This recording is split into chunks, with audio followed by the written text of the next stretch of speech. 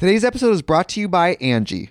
Angie has made it easier than ever to connect with skilled professionals to get all your jobs and projects done well. Let me tell you, there's the version of it where you try to do something at home, and then there's a version of it where you have someone help you, you watch them do it the right way, and you go, thank God I didn't try to do that myself. I have fully done things around the home that I think look good, and then a bang in the night, and I wake up to a shelf collapsing, a painting falling off the wall. I've seen it all go south. I own a home, and I can tell you, I know how much work it can take. Whether it's everyday maintenance and repairs or making dream projects a reality, it can be hard just to know where to start. But now all you need to do is Angie that and find a skilled local pro who will deliver the quality and expertise you need. Whatever your home project, big or small, indoor or outdoor, you can Angie that and connect with skilled professionals to get the project done well. Right now, one of my wish lists is I want a bike for my condo in Milwaukee, and I would love to rig it up on a pulley in the ceiling because I have one of those lofted ceilings, but I'm so scared to try that on my own. Angie has 20 years of home experience, and they've combined it with new tools to simplify the whole process. Bring them your project online or with the Angie app. Answer a few questions and Angie can handle the rest from start to finish, or help you compare quotes from multiple pros and connect instantly, which means you can take care of any home project in just a few taps. Because when it comes to getting the most out of your home, you can do this when you Angie that. Download the free Angie mobile app today or visit Angie.com. That's ANGI.com.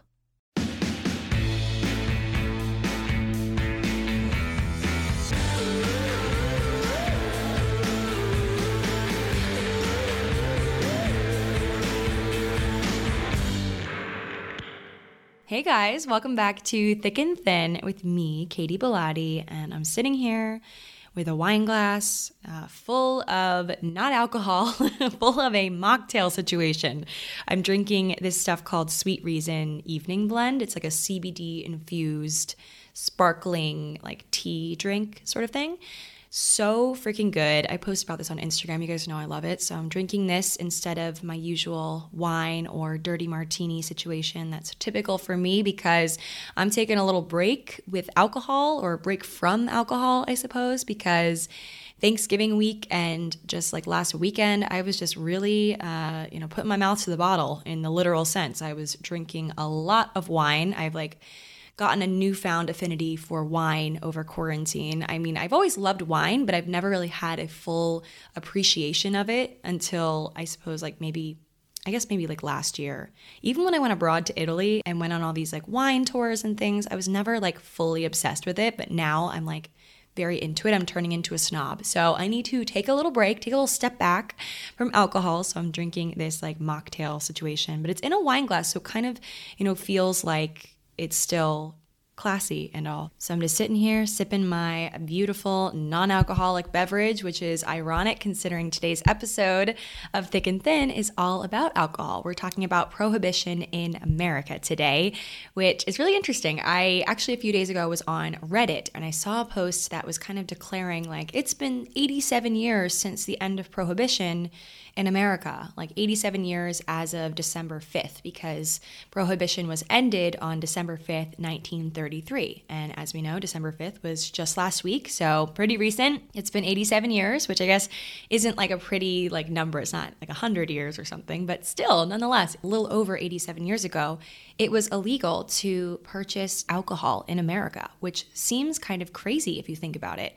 And to put a definition to it, it was a time where the manufacture, sale, and transportation of intoxicating liquors was against the law for everyone, not just the people that were underage, etc., for everyone. And when I saw this post on Reddit, I immediately started drawing some mental parallels between 1920s America and 2020s America. You guys know on an earlier episode of the podcast, back when COVID times were just kind of getting started back in I think maybe early summer, or maybe April, I think I posted an episode about the flu pandemic of 1918 and how history really does tend to repeat itself. And in a similar way, I think the prohibition period of 1920 and current times here in 2020, where, gatherings aren't allowed in many places and bars are mostly shut down, clubs are shut down, things like that, it kind of, you can kind of draw some parallels. And by saying that, I don't want people to think I'm glamorizing COVID times or that I'm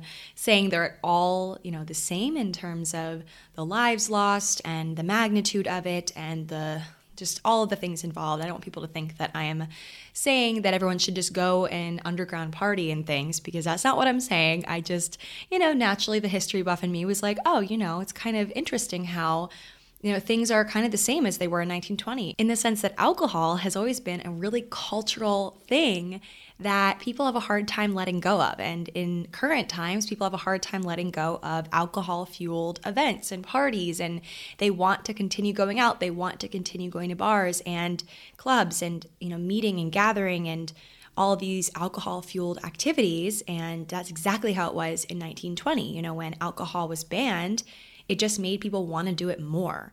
And so it's interesting, the psychology behind it, and when you take something away from people, how they really go up in arms about it and find creative ways to get around the rules. So I want to talk about that today. Again, not to inspire anyone really to do illegal things, but just to kind of unpack them and talk about the history of prohibition in the United States, because it's really interesting. I really enjoyed reading up about it, and I learned so many things. So many things were born from 1920s America, from Prohibition, a lot of terminology, a lot of just practices. So we're going to get into that and go back in time as we do. But I first want to talk a little bit about just the overall situation in America where our social lives have kind of been put on hold. It's for a greater cause, obviously, of saving lives and trying to make sure that the cases are down, slow the spread, all the things. And it's just interesting because a year ago, imagine yourself, or I'm imagining myself, in December of 2019, and I was likely, of course, today's Monday, so not today, but on a weekend, any given weekend of last year, I, was waiting outside of bars for 20 minutes at a time, only to get in and have to wait another 30 minutes to get a drink, and having a million people everywhere, breathing all over me, and it being a tin of sardines inside every New York City bar. And, even before that, in college, going to bars and just that culture. And it's just so interesting, and I'm definitely not the only one who's seen old videos and movies of gatherings and people at bars and getting kind of heebie-jeebie goosebumps, because whoa, how is that kosher? How is that allowed? Even, when we didn't have this really crazy virus happening that was so, inexplicable, and we just had we still do have normal illnesses like the flu and strep throat and things. But back then, being that close to other people, having them breathe on you, no wonder we got sick. I think I've always, at this point in the year, have already gotten really sick, knock on wood, because wow, I'm just jinxing myself. But I feel wearing the masks and, staying out of public has really just made me a healthier human being. But, alas, we go out, we have fun, we do these things because we are human and we need to unwind. And so it's just crazy though, thinking a year ago, all the things that I did and I would subject myself to, being just clustered in bars. And it's just so crazy to think, if you had told me last year when I was in the middle of this bar, hey, this time next year, this isn't going to be happening anywhere, or if it is, it's illegal, or only in certain states in the middle of nowhere, or, and I would think you're crazy if you told me that this time last year, that it would be obsolete. And I'm assuming the people of 1920, that time period when, Prohibition had just gotten started, if you had told them the same sort of thing, oh yeah, so alcohol is going to be completely obsolete, or mostly, or it's going to be really hard to get your hands on it, / it's illegal to make it and sell it, people probably would have laughed at you then too, because alcohol and consuming it and socializing is such a cultural thing. It's so cultural, and it's so just kind of essential to our survival in many situations. I don't know about you, but I love my alcohol courage sometimes.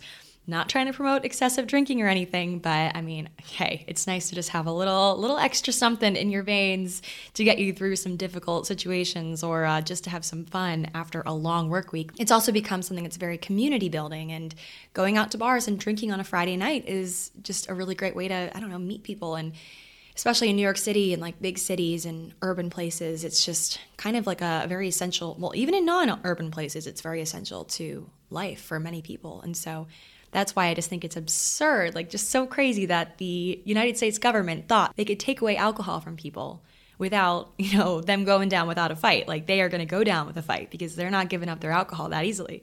But I was thinking about all this, thinking about, this time last year and then also 1920s America. And my friend Colby actually sent us in our group chat, like very timely. My friends always know when I need something to inspire me. She sent a video in our group chat, just kind of a compilation she made when she was bored in between like work stuff she was doing. She put together a compilation of a bunch of our nights out. Like I guess she saved some Snapchat memories or something and put together like a little string of events like us out at bars, us singing horribly in the back of cabs and like just really cute, fond memories of our times out, often alcohol induced. Not saying everyone needs to drink to have fun, of course, but my friends and I do. We don't have to, but we do. And so yeah, it was just really cute seeing that. And I got really nostalgic just thinking back to all the really fun, like silly nights I've had with my friends and all the horrible hangovers. So yeah, and I just don't feel like it's going to be soon that we're going to be back to that, which is just crazy. I feel like it's going to be at least another, maybe after next summer. I don't know. It's really hard to say, especially with the vaccine and all the mystery involved. But I was looking at that montage, just kind of watching it over and over again. And I was just thinking about how important to many people's well-being and just like sanity it is to just, even maybe not drinking, but just go out with your friends and like be with your friends and be with your people and gather, because human beings are wired to crave attention and crave connection with people. And so naturally, when you take away gatherings, it causes something. It causes kind of this loneliness for us. We feel this kind of detachment.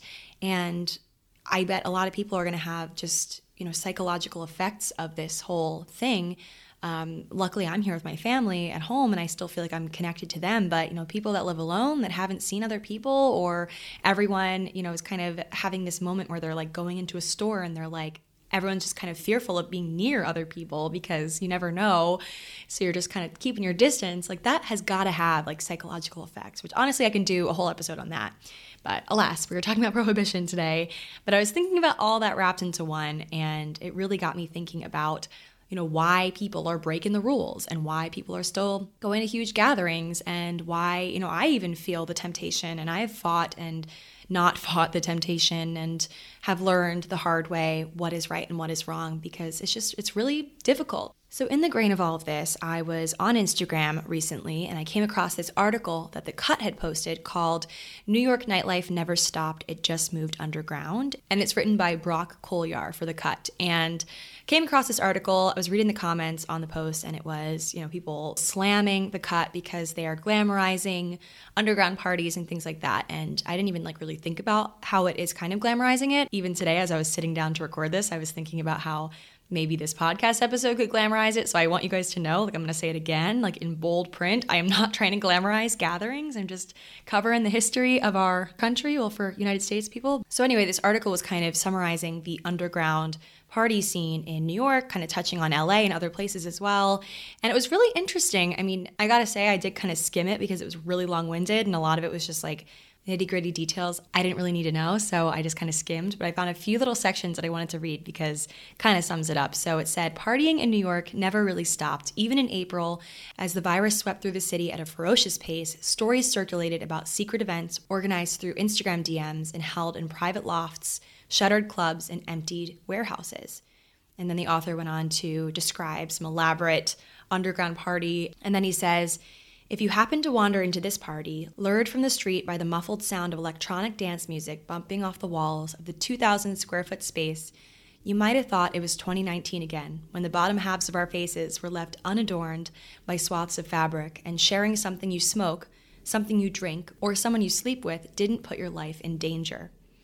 And so I thought that was really, really interesting as well, because 2019 did look like that. And now 2020, it's all very different. It really is.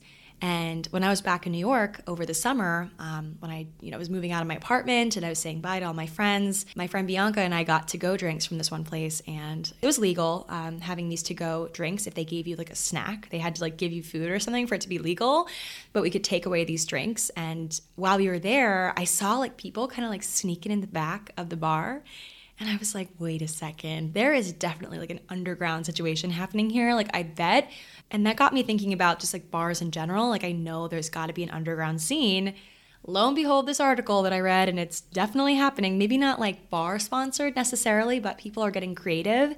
I mean, maybe bars are doing it. I don't know. I saw something suspicious, but who knows? I could have just like created it in my head, but it looked like just random people, or not random, but people with a secret entrance understanding were sneaking in. And it was really just thought-provoking, and it really got me thinking about speakeasies of the 20s and just how similar things have gotten. And it's really just crazy to me, I say this over and over again, just how history can repeat itself, how it can recreate itself, and how humans, despite what year it is, despite the technologies we have, kind of act the same no matter what year it is, in terms of how they resist change and how they decide what they want to do no matter what the law is half the time. And they just do it. They do what's popular. And so, armed with all of this knowledge, I launched into a deep dive of prohibition, and I found out some really interesting stuff. So let's just get on into it. Today's episode is brought to you by Angie. Angie has made it easier than ever to connect with skilled professionals to get all your jobs and projects done well.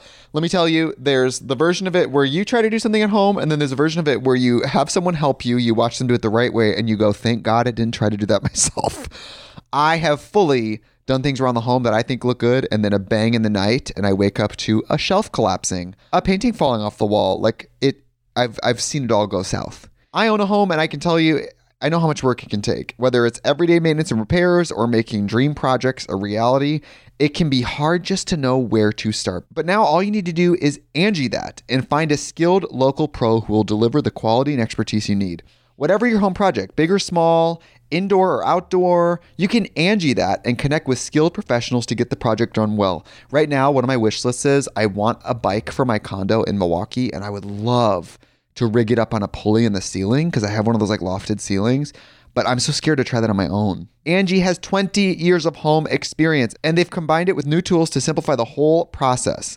Bring them your project online or with the Angie app. Answer a few questions and Angie can handle the rest from start to finish, or help you compare quotes from multiple pros and connect instantly, which means you can take care of any home project in just a few taps. Because when it comes to getting the most out of your home, you can do this when you Angie that. Download the free Angie mobile app today or visit Angie.com. That's ANGI.com. Let's take things back in time. Let's hop in our time machine as we do.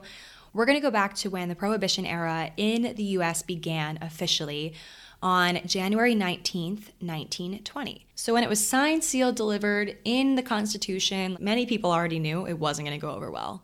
It wasn't a very far off assumption saying that things probably wouldn't go as planned due to many previous statewide attempts of outlawing the use of alcohol. They all went terribly in the past. A lot of states individually tried to limit or ban alcohol, and it just never went well. For example, when a Massachusetts town banned the sale of alcohol in 1844, according to a PBS article, a crafty tavern owner took matters into his own hands. He began charging patrons for the price of seeing a striped pig, and that was essentially code for alcohol. Drinks came free with the price of admission for seeing this so-called striped pig. Another example, a deadly 1855 riot in Portland, when they tried to do it, led to the law's immediate repeal. Like, people were up in arms, literally killing each other. So it was 1917 when they tried to go about it again. And, after all these earlier attempts, maybe time had passed, obviously, but people still did not have much faith that this would last, this would stick, and that people would take it seriously. And we'll figure out the truth in a few moments. But it was December 1917 when the 18th Amendment was passed by Congress, and the amendment officially, quote, prohibited the manufacture, sale, or transportation of intoxicating liquors for beverage purposes. So it was passed by Congress, and then it was sent on to the states to be ratified. And it took some time, but in January of 1919, the 18th Amendment got the necessary 2/3 majority with the states, And from there, prohibition became the law of the land, as we know, although it would prove to be quite the shit show, to be honest. So let's talk about why prohibition. Like, why did people decide that they wanted to go to such lengths to prevent people from drinking? So according to this article I found written by PBS, which I'll have in the show notes, by 1830, the average American over 15 years old consumed nearly 7 gallons of pure alcohol a year, which is about 3 times as much as we drink today. This just gives me a hangover, like thinking about it. Just even thinking about the concept of drinking that much pure alcohol. Like, that's just insane. You know, now that we're drinking like, I don't know, watered down vodka sodas and like wine. And so this was during a time where people were fighting to abolish slavery and really try to get our nation back to a place that was pure and without sin. And, you know, there's all these people trying to rally for rights and things like that, but also people that were just trying to look at things through a clear mind and see that alcohol was causing a lot of problems. It was causing marital problems, it was causing abuse, it was causing so many things. And so people thought, okay, we'll just get rid of alcohol. It's not an end-all be-all. It's not something that people need to survive, so we'll get rid of it. People thought of alcohol and the addiction and the abuse that many people suffered alongside it to be one of the biggest sins of our nation. And so the temperance movement was derived largely from America's Protestant churches. And at first, they urged moderation. Then they encouraged drinkers to help each other to resist temptation, which is kind of reminiscent of an early AA meeting dynamic or something. And then when that didn't take care of things, because they weren't really probably going about it the right way, they ultimately demanded that alcohol be made illegal on a national level. They really rallied for it, and World War I actually also helped turn many people in favor of prohibition because people argued that the barley used in beer production could be made into bread to feed American soldiers. So making alcohol from the barley was kind of a slap in the face to soldiers, and a lot of their posters and imagery that they used to kind of further the prohibition movement was of soldiers kind of, getting angry at the public for using barley that could be made into food for them. And that was kind of their angle. And it was also thought that prohibition would maybe help the economy, that people would turn to other things for entertainment, like movie theaters, restaurants, department stores for shopping, etc. But lo and behold, none of this actually happened. The economy actually tanked for many reasons, and people instead just found ways to hide out and get creative with their alcohol consumption, as we'll see. And the closing of breweries, distilleries, and saloons actually eliminated thousands upon thousands of jobs, which was not good for the economy. I mean, think about all the barrel makers, the truckers, the waiters involved in the alcohol industry at the time, all gone in the blink of an eye. Something really interesting that I didn't know about all this that I found out about was, while the 18th Amendment prohibited the manufacture, sale, and transportation of intoxicating beverages, it did not outlaw the possession or the consumption of alcohol in the US. So let me say that again. It didn't prohibit the consumption, like the drinking of it, the having it in your home, but it did prohibit the manufacture, sale, and transportation. So think about this. If you are, this actually happened before when, of course, during quarantine, the initial time, like in April, May, there was like a panic for people to run to the liquor store to get alcohol. And like, it was kind of similar to the toilet paper frenzy. But, before we found out that many liquor stores in many states were essential businesses, my dad freaked out and was like, I'm going to go buy like 15 bottles of wine because they're going to close the liquor store. And like, it was kind of a panic moment.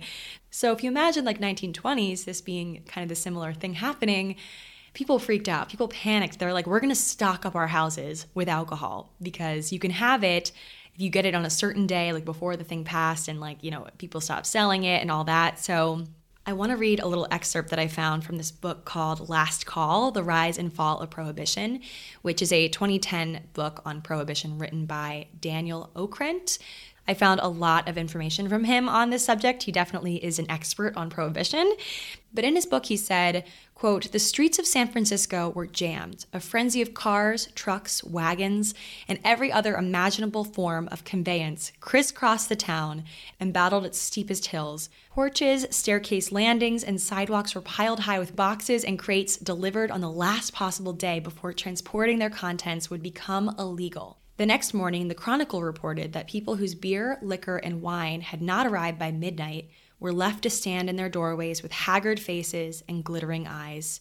Just 2 weeks earlier, on the last New Year's Eve before Prohibition, frantic celebrations had convulsed the city's hotels and private clubs, its neighborhood taverns and wharfside saloons. It was a spasm of desperate joy fueled, said the Chronicle, by the great quantities of, quote, bottled sunshine liberated from cellars, club lockers, bank vaults, safety deposit boxes, and other hiding places. Now, on January 16th, the sunshine was surrendering to darkness. So people stocked up, but even that wasn't enough to last the decade that Prohibition would span. So people naturally got creative. Pharmacists began abusing their power. They were allowed, of course, to, write up prescriptions. So they were writing up prescriptions for whiskey to help any number of ailments ranging from anxiety to influenza. And, people known as bootleggers and, the people that illegally made/sold alcohol quickly discovered that running a pharmacy was the perfect disguise for their dirty business. And according to PBS, the number of registered pharmacists in New York State tripled during the Prohibition era. And funny enough, so Daniel, the Prohibition historian that I just talked about, he says that the shady business actually helped this drugstore chain called Walgreens grow from about 20 locations to more than 500 during the 1920s. So think about it. The next time you walk into a Walgreens, that this business was fueled by bootleggers and illegal alcohol in the 20s. So interesting.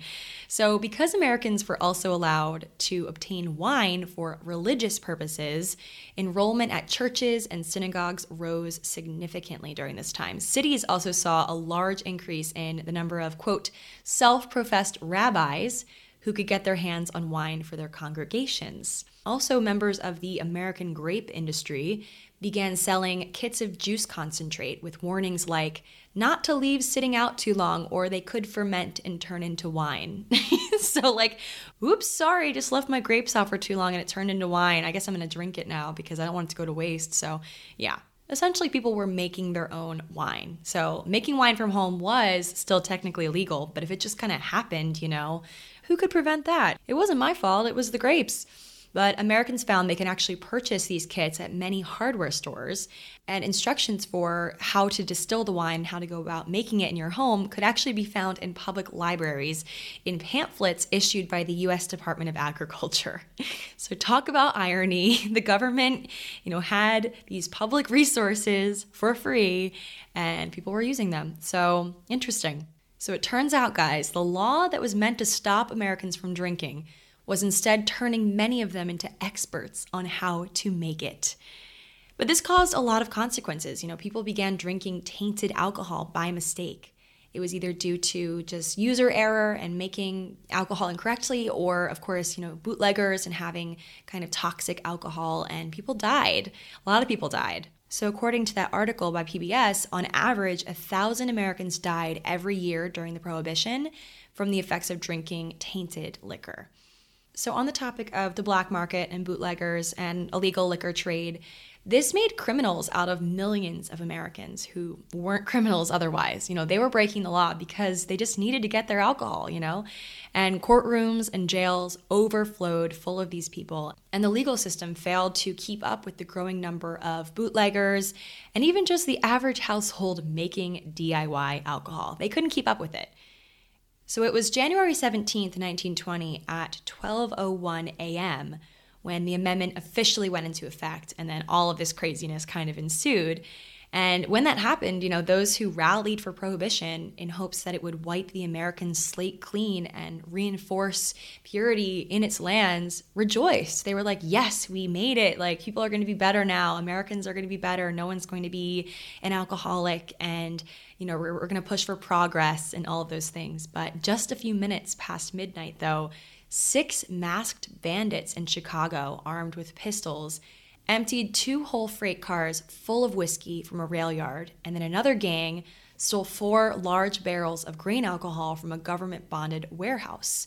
These are just 2 documented attempts at what probably was happening all over the place, of people, last minute trying to steal as much alcohol as they could. People were definitely not loving it. They were willing to break the law to get what they wanted. When I was first thinking about researching Prohibition, I knew that I had to look into speakeasies because this was a huge way that people were still gathering, still drinking together, and having that community element that so many humans crave, because it's just a part of our wiring. And so people were gathering at these places called speakeasies, which we still have today in many major cities. There's like cute kind of old school vintage speakeasies, a lot of them in New York that I love, just like underground places. So to kind of put a definition to it, if you're not aware of what a speakeasy technically is, it's an underground private bar room situation disguised as maybe another establishment. It's often in the basement or behind doors, disguised as like wall panels, like secret entrances and other things. And you often need a password to enter, like a secret word, or maybe flash a membership card of sorts. I never knew about the membership card part of it, and I actually found this out from one of the sources I was reading from, and I looked at these old photos of the cards, and it's so funny. They look like, one of them said the Tree Club, and there's like other really nondescript, like very kind of not alarming at all things, like symbols and numbers on the cards, so you would never know. Like if someone found it on the ground, no one would know what it was for. So it was all very under the table, really interesting. And so Prohibition went on to shape the way that Americans socialized, and we still feel so many of the effects today. Speakeasies were also referred to as blind pigs, clip joints, and gin joints. Those were some other terminologies related to speakeasies, and they were most popular in super urban areas. And so thinking about the time period too, this was a time where, women typically drank with other women and men drank with other men, and they didn't really, mesh as much unless they were married, and it was just a different cultural time in terms of what was right and what was wrong. But now in the time of speakeasies and when alcohol was fully illegal, there was no longer this kind of social thing where men and women weren't really drinking together. So they were no longer barred from this, and they thrived together in speakeasies, mingling, hooking up, all the things, and also at elaborate house parties, which never really took place before at such a huge magnitude. And it was really, we can think about it in like Great Gatsby and a lot of books and movies based on the 20s. Like we've definitely seen how this kind of unfolded and looked. And there was a legendary gangster at the time, Al Capone, as many of you guys know. He made an estimated $60 million a year in Chicago, supplying illegal beer and hard liquor to thousands of speakeasies that he controlled in the 20s. And I found this out from the Mob Museum. I believe it's in Chicago or somewhere. They had a full deep dive of this on their website. Something else that kind of came to be in this time, the term dating was actually apparently first introduced in Prohibition times. Like I said, things had changed, and it was never easier for young single men and women to meet up without the supervision of their parents, kind of helicopter parenting. And it was in these dark underground clubs with bootlegged alcohol that a lot of people started, meeting up and going on dates, as they called them, and, dating, which was just kind of new. Although the concept wasn't new, obviously, just the term apparently came to be in this time. But I don't really have a lot of details on that. The Mob Museum said this, so we can't really know for sure. But it does kind of make sense. So yes, the Roaring 20s were in full swing. Of course, though, there were many speakeasy raids, but many owners of these places paid off police officers to give them a heads up before the raids happened so they could clear out their places. And it was within the walls of these speakeasies and in people's private parties that bathtub gin was introduced. It's a kind of a phrase. There's actually a bar in New York called Bathtub Gin, which is really fun. It's kind of a speakeasy sort of thing, so definitely go when it's open again if you can. It's so fun. But basically, bathtub gin is a phrase that refers to really any sort of amateurly made homemade alcohol. So gin, because apparently gin was actually the predominant drink in the 20s, mixed with things like water, berry juice, citrus, other things, and definitely not the same gin and tonics that I'm used to, but this is actually also when mixed drinks were kind of born. And it was because people would mix their bootlegged alcohol, which kind of tasted a little funky, with ginger ale, sugar, lemon, other things, even Coca-Cola, to mask the taste of this interesting amateur distilled alcohol. So they made mixed drinks to make it taste better. But going back to the bathtub gin situation, so, I mean, you can kind of assume that people were, of course, when they're DIYing alcohol, they need various receptacles to put it in. It was kind of rumored that people used bathtubs back in the day to make their alcohol. But looking now into the logistics, apparently there's just really no way that people did that because distilling takes a certain sort of device that would not work in a bathtub. But I think it was just kind of a saying. People, of course, were like, we're making gin in the bathtub or something. So bathtub gin was kind of born from that, I guess. So according to an article written by the Mob Museum, at the height of Prohibition in the late 1920s, there were 32,000 speakeasies in just New York alone. At one notable speakeasy, which was the 21 Club on 21 West 52nd in New York, the owners had the architect of the space build a custom camouflaged door, which was a secret wine cellar behind a false wall. Like I said, there was, usually panels or something that were fake. And the owners had this button installed that was to be used if they ever got raided. And with just a push of this button, all of the liquor bottles in the place would drop down a chute and crash and drain into the cellar. So they were completely destroying the evidence. Like, you just push the button, all the alcohol is down the drain, like in the cellar. Another notable speakeasy was created by social activist Lee Chumley. This was in New York, and he opened his speakeasy called Chumley's in 1922. And it soon became popular with notable writers like Ernest Hemingway, F. Scott Fitzgerald, John Steinbeck, and E. E. Cummings. And it was at Chumley's, apparently, where the restaurant term 86 was invented. So as we know, if anyone's been in the restaurant industry, 86 means a couple of things. It means either that an item is no longer on the menu, or it means to nix or get rid of something. So like 86 the tomatoes, etc. And supposedly shouting 86 at Chumley's, the speakeasy, alerted people that the police were on their way and they should exit out the 86 Bedford Street door. And apparently Chumley's was still open for a really long time. I think they only closed like pretty recently, which is really interesting. There's definitely a lot of speakeasies still up and running in New York, a lot of which though were kind of conceived later on, just kind of as an homage to the old speakeasies. So definitely not the same sort of deal. But I just can't imagine the adrenaline you get like going to a place like this and having it be illegal. Like, it's just so interesting to wrap your head around the fact that alcohol for so long in this time period, it was like over a decade, was not legal. It's really interesting. There are many reasons for the ultimate repeal of the 18th Amendment. The lack of control that law enforcement had over people who had never stopped drinking was definitely alarming. That definitely contributed. And also the overall just economic impacts and how horrible the economy was without the alcohol industry. Many, many reasons, but ultimately the Great Depression really, really fueled a repeal. It was Franklin D. Roosevelt who publicly called for a repeal of the 18th Amendment during his 1932 presidential campaign. As one can assume, after all of those years of hiding alcohol and speakeasies and all the stress that it caused, he won the election in a landslide victory. And Prohibition was officially over a year later when a majority of states ratified the 21st Amendment, which repealed the 18th.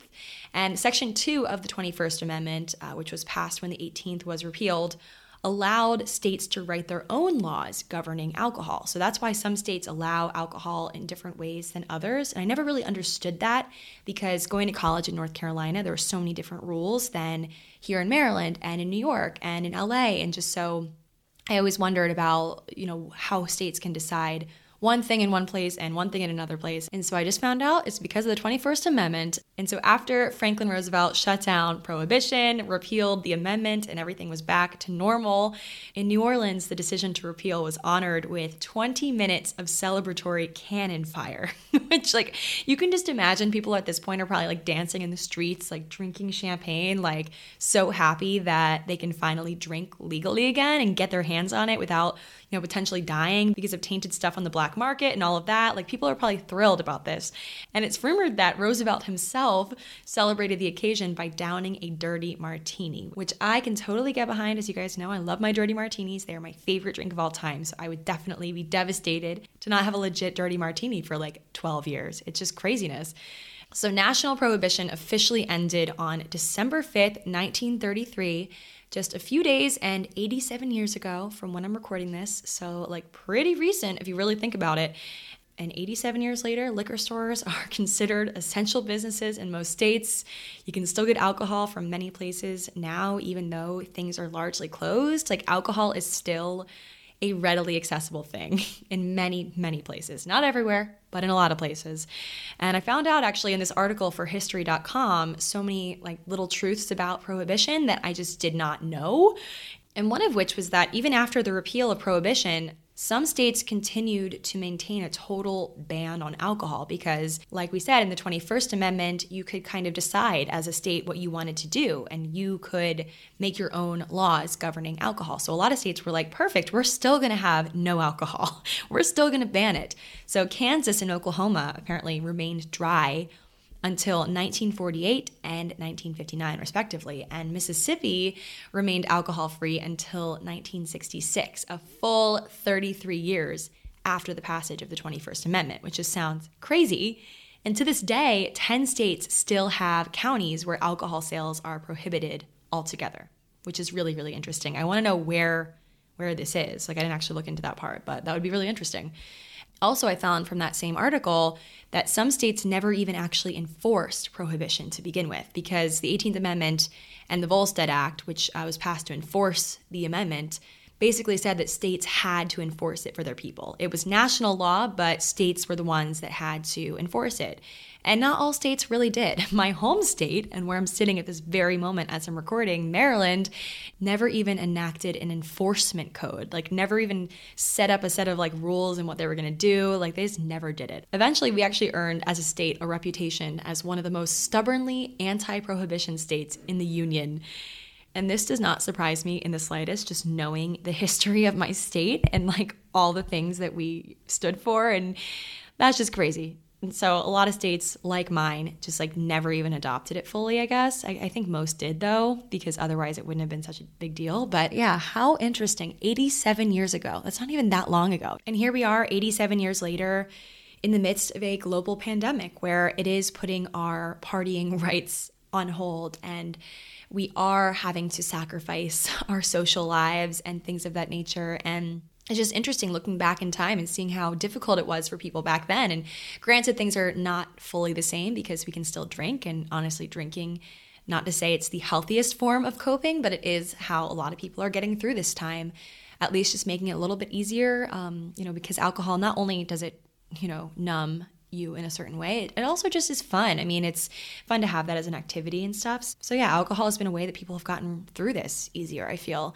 So not saying that, of course, prohibition and COVID times are the same at all, but it is just interesting, what people will do to maintain their social lives and maintain their right to drink alcohol in various places. And just because bars have shut down to some extent, maybe not fully in all places, but in a lot of urban areas, they're kind of fully shut down, and clubs being closed and things of that nature, people still find a way, especially in America, to break the rules. And it's just so interesting how history is repeating itself in some way, shape, or form. And people have had to get creative with the ways that they socialize, even if it's just over Zoom, like doing Zoom happy hours and things, and, getting crafty with just spending time with people from afar and like sitting on their front lawns, like 6 feet apart from their neighbors. And it's just so interesting how we've had to get crafty this year in ways that this time last year we never would have imagined for ourselves.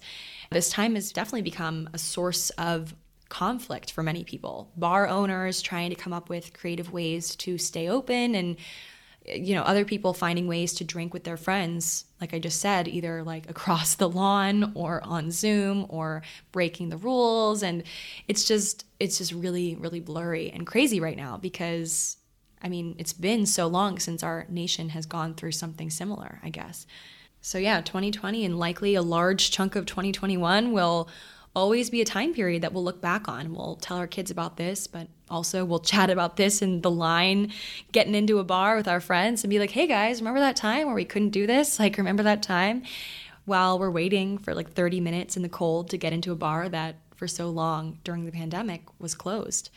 So it's really interesting. You guys know I draw my parallels, I do that. And so I thought it'd be interesting to talk about this today and kind of rehash Prohibition of 1920 and what went into repealing it. I didn't really know the full extent of that and the full extent of speakeasies. It was really interesting to look into it. So I hope you guys enjoyed this episode. Like I said in the top part of the episode, I am not trying to inspire you guys to underground drink or party. That's not what I was going about here.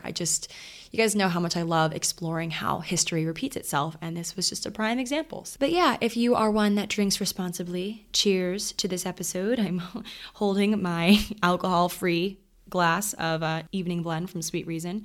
But yeah, I hope you guys enjoyed this episode. And an FYI, actually, because I am holding this Sweet Reason, and I forgot about this, I'm actually running a giveaway on my page with Sweet Reason. So if you go to my Instagram, instagram.com/Katie Bellotti, you can find my giveaway with Sweet Reason. It's for a 3-month supply for you and your friend of Sweet Reason for 3 whole months. So check it out. Hope you guys enjoyed this episode, and I'll talk to you guys all next week. Bye.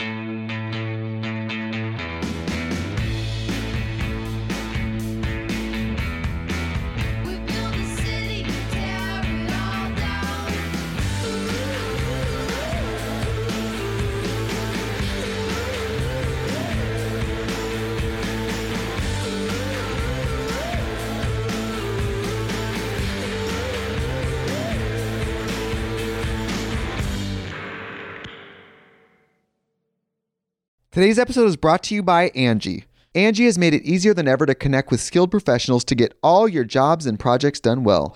Let me tell you, there's the version of it where you try to do something at home, and then there's a version of it where you have someone help you, you watch them do it the right way, and you go, thank God I didn't try to do that myself. I have fully done things around the home that I think look good, and then a bang in the night, and I wake up to a shelf collapsing, a painting falling off the wall. I've seen it all go south. I own a home, and I can tell you, I know how much work it can take. Whether it's everyday maintenance and repairs or making dream projects a reality, it can be hard just to know where to start. But now all you need to do is Angie that and find a skilled local pro who will deliver the quality and expertise you need. Whatever your home project, big or small, indoor or outdoor, you can Angie that and connect with skilled professionals to get the project done well. Right now, one of my wish lists is I want a bike for my condo in Milwaukee, and I would love to rig it up on a pulley in the ceiling because I have one of those like lofted ceilings, but I'm so scared to try that on my own. Angie has 20 years of home experience, and they've combined it with new tools to simplify the whole process. Bring them your project online or with the Angie app. Answer a few questions and Angie can handle the rest from start to finish, or help you compare quotes from multiple pros and connect instantly, which means you can take care of any home project in just a few taps. Because when it comes to getting the most out of your home, you can do this when you Angie that. Download the free Angie mobile app today or visit Angie.com. That's ANGI.com.